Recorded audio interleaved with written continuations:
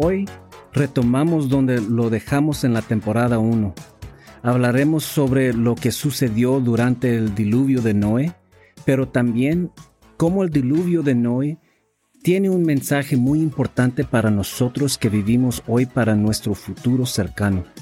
Así que le pedimos a nuestro Padre que nos bendiga con sabiduría y entendimiento mientras nos sumergimos en su palabra hoy y comenzamos el capítulo 7 de Génesis. Amén.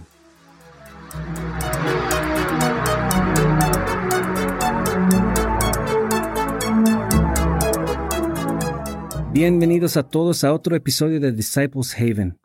Confío que todos hayan tenido una buena Navidad y Año Nuevo. Ya no celebro mucho el Año Nuevo. Me tomó un tiempo darme cuenta todo lo que estoy celebrando es el sábado y el domingo. Pero la Navidad fue divertida. Lo pasé con la familia, así que fue agradable. Pero aquí estamos, sumergiéndonos de nuevo en la palabra de Dios. ¿Sabes? Luché por saber de qué hacer el próximo episodio.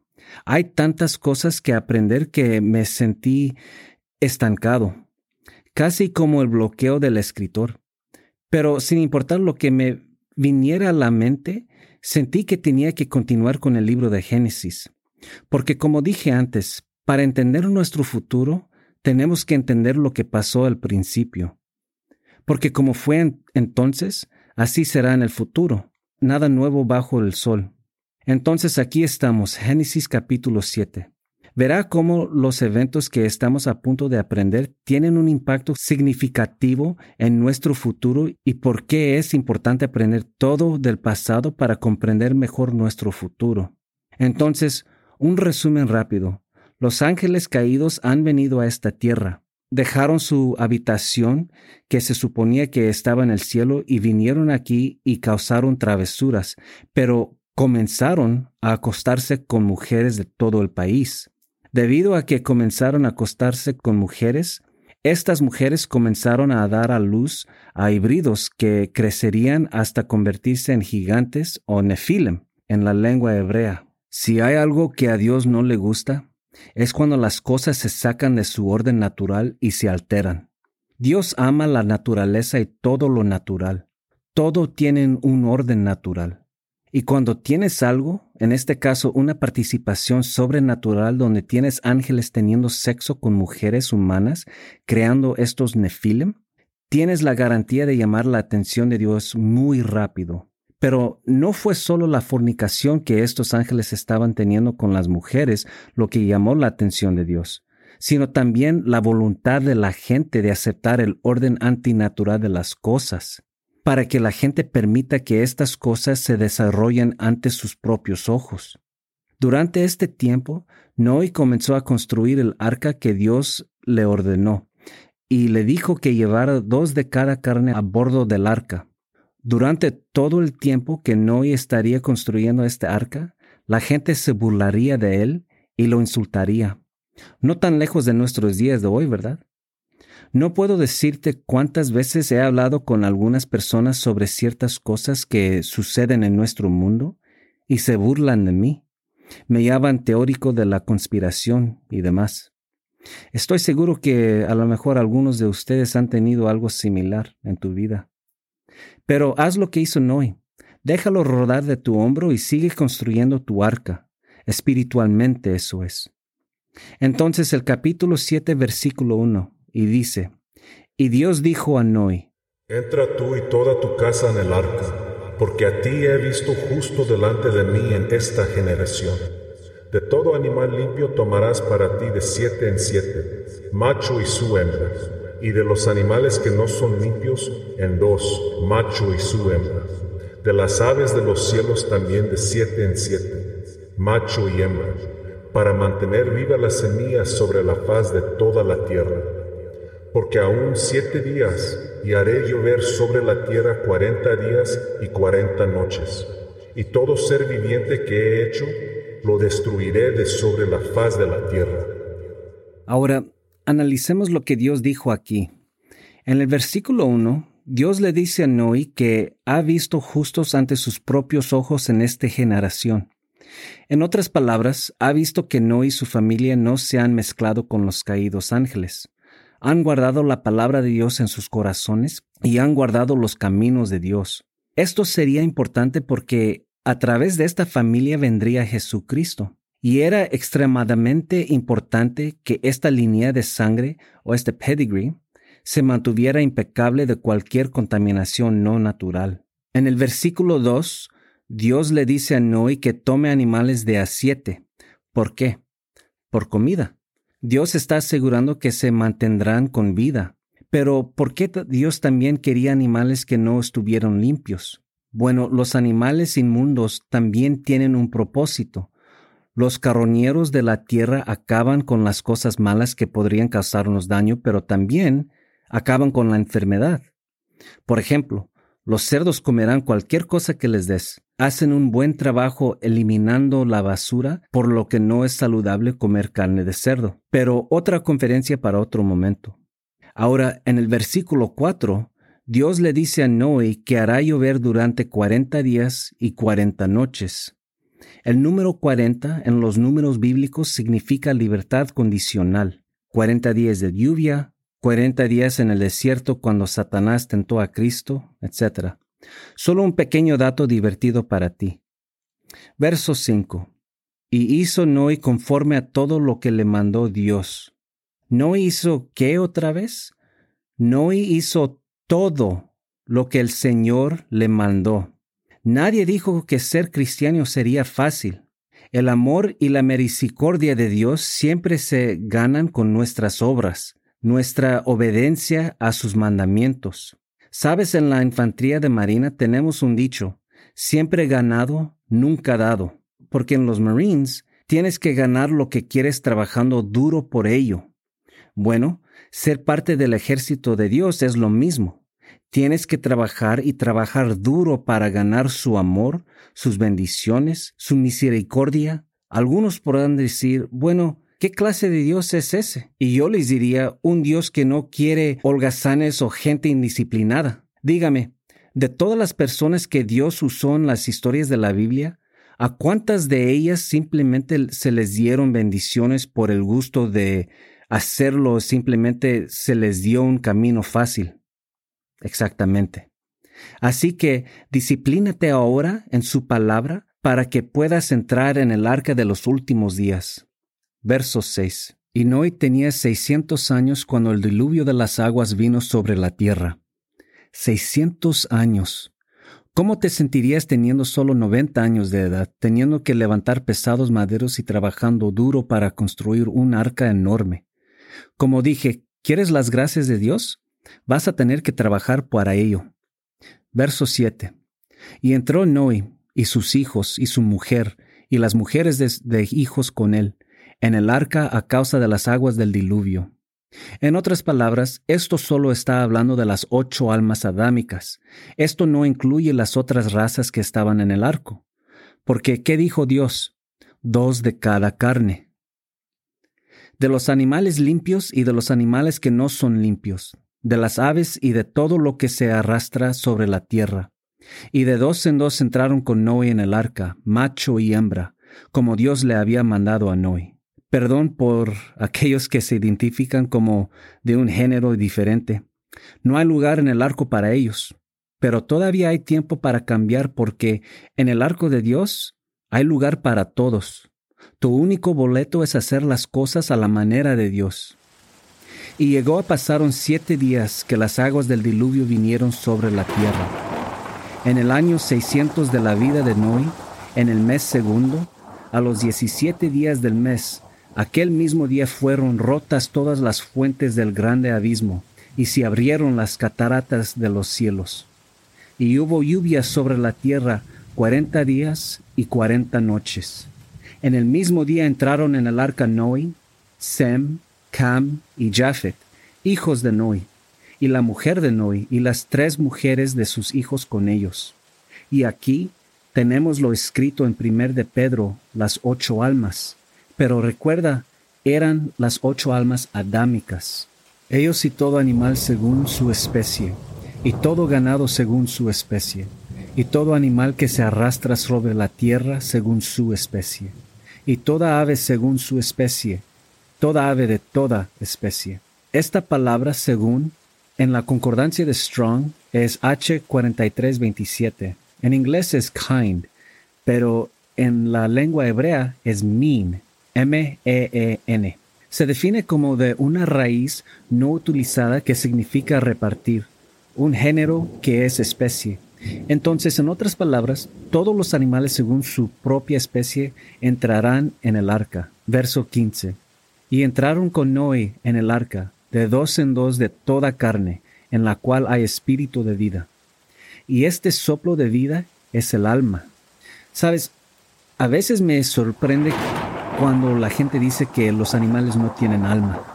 Lo primero que les digo es, documenten eso, porque no hay dónde. Ninguna parte en la palabra escrita de Dios dice que los animales no tienen alma. Dios ama a sus animales. Él los creó para su placer de la misma manera que tú fuiste creado para su placer. Estuvieron con nosotros en la primera era terrestre y estarán con nosotros en la tercera era terrestre, como está documentado en el libro de Apocalipsis. Así que no dejes que ningún ignorante te diga que los animales no tienen alma. Claramente solo han pasado tiempo escuchando a un predicador y nunca sumergiéndose en la palabra ellos mismos. Verso 16. Y los que entraron, macho y hembra, entraron de toda carne como le había mandado Dios, y Dios los encerró. Así que ahora están sellados en la arca. Fue el diluvio 40 días sobre la tierra, y crecieron las aguas, y alzaron el arca, y se elevó sobre la tierra. Básicamente el arca comenzó a flotar, y prevalecieron las aguas, y crecieron en gran manera sobre la tierra, y el arca iba sobre la faz de las aguas. Y las aguas prevalecieron mucho sobre la tierra, y todas las colinas altas que estaban debajo de todo el cielo fueron cubiertas. 15 codos arriba prevalecieron las aguas, y los montes fueron cubiertos, y murió toda carne que se mueve sobre la tierra, así de aves como de ganado y de bestias, y de todo animal que se arrastra sobre la tierra, y todo hombre. Cualquier persona que no hubiera estado en el arca moría. Que esto sea una lección: cada vez que uno pervierte el orden natural de las cosas de Dios, Dios nos lo hará saber. Perviertes el orden natural de las cosas y abres la puerta a la enfermedad, al hambre, para que se desenfrene. En el caso de Noé, Dios hizo descender un diluvio. Todos aquellos en cuyas narices había aliento de vida, de todo lo que había en la tierra seca, murieron.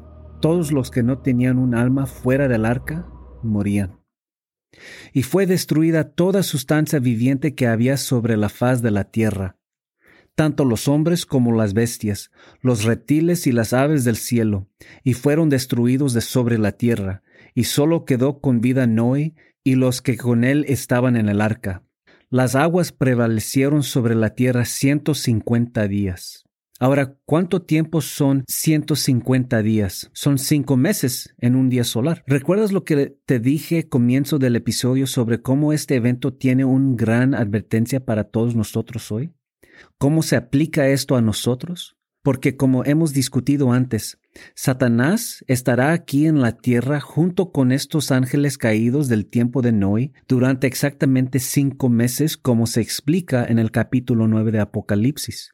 Dios acortó el periodo de tiempo a 5 meses. Ahora profundicemos en esto y abramos el libro de Mateo capítulo 24, versículo 36. Justo aquí, los discípulos de Jesús se acercaron a él y le preguntaron: ¿puedes decirnos cuáles serán las señales que debe buscar en su segunda venida y cómo será el fin de este mundo? Y aquí tenemos a Jesús diciéndonos exactamente cómo sucederá. Verso 36 del 24 capítulo del libro de Mateo. Pero del día y la hora nadie sabe, ni aun los ángeles de cielos, sino solo mi Padre. Pero como eran los días de Noé, así será también la venida del Hijo del Hombre. Ni siquiera Jesucristo sabía cuándo regresaría, pero Dios y solo Dios. Creo que en mi opinión, como Jesucristo estuvo aquí, se hizo imposible saber cuándo será la segunda venida mientras estuvo en la carne. Pero de todos modos, en el versículo 37, Jesús nos dice exactamente cómo fue en los días de Noé. Así será durante la segunda venida. Bueno, ¿qué estaba pasando en los días de Noé? Acabamos de leerlo, pero dejemos que nuestro Padre nos lo diga. Porque como en los días antes del diluvio estaban comiendo y bebiendo, casándose y dándose en casamiento, hasta el día en que Noé entró en el arca. La gente estaba haciendo lo que quería sin ninguna preocupación en el mundo. Estaban teniendo sexo con los ángeles caídos, dando a luz híbridos. Estaban aceptando y tolerando la perversión que estaba ocurriendo entre ellos sin temer lo que el Señor les pudiera hacer. Versículo 39. Y no entendieron hasta que vino el diluvio y se los llevó a todos. Así será también la venida del Hijo del Hombre. Hicieron todo lo que su corazón deseaba hasta que vino el diluvio y se los llevó a todos. Se avecina otra inundación, amigos míos, pero no de agua. Va a ser una avalancha de mentiras.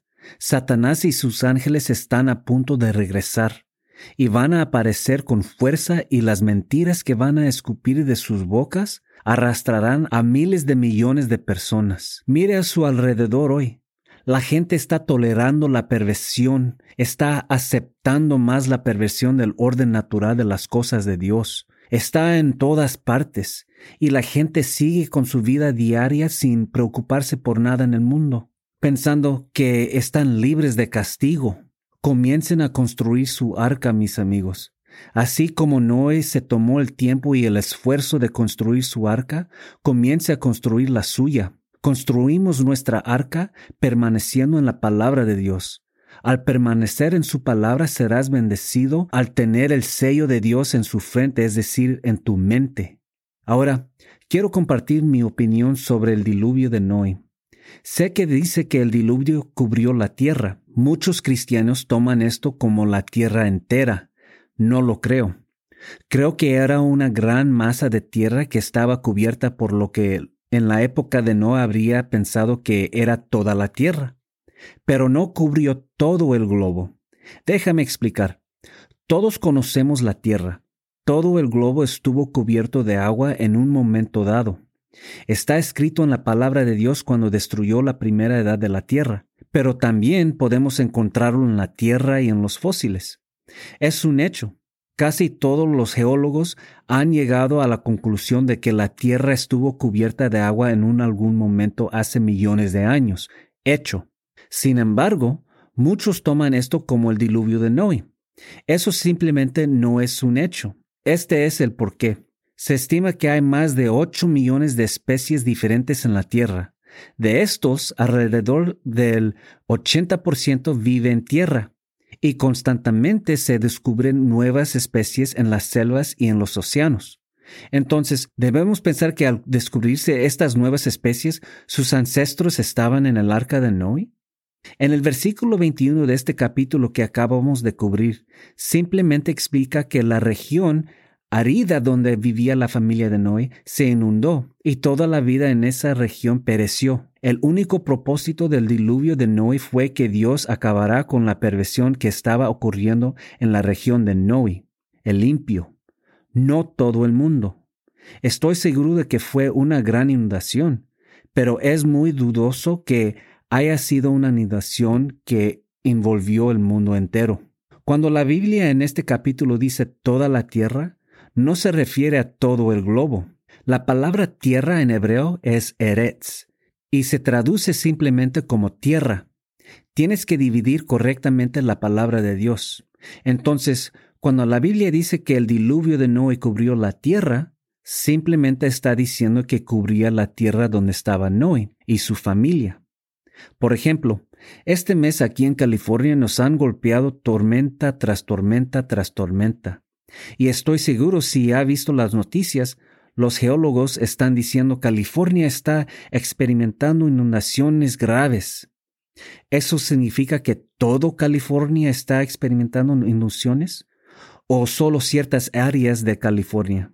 Donde vivo, la mayoría de las veces estábamos bien, pero conduces 10 millas hacia el norte y te encontrarás varado en tu automóvil en una gran inundación de agua. Entonces, de nuevo, estas eran solo herramientas para que las usaras y comida para que las digirieras. El diluvio de Noé no creo que fue un evento global. Bueno, gracias chicos, una vez más por sintonizar y escuchar el programa que les trae la palabra de Dios un capítulo a la vez. Estén atentos para el próximo episodio, Génesis capítulo 8, donde continuaremos aprendiendo más sobre Noé y la vida que vivió a bordo del arca y fuera de ella una vez que las aguas retrocedieron. Recuerde seguir el programa en Instagram siendo el identificador de Disciples Haven. Y si le gustó el episodio de hoy, asegúrese de darle un like, compartirlo y dejar una reseña en cualquier plataforma de podcast en la que esté escuchando el programa. Hasta la próxima, discípulos. Vayan en paz.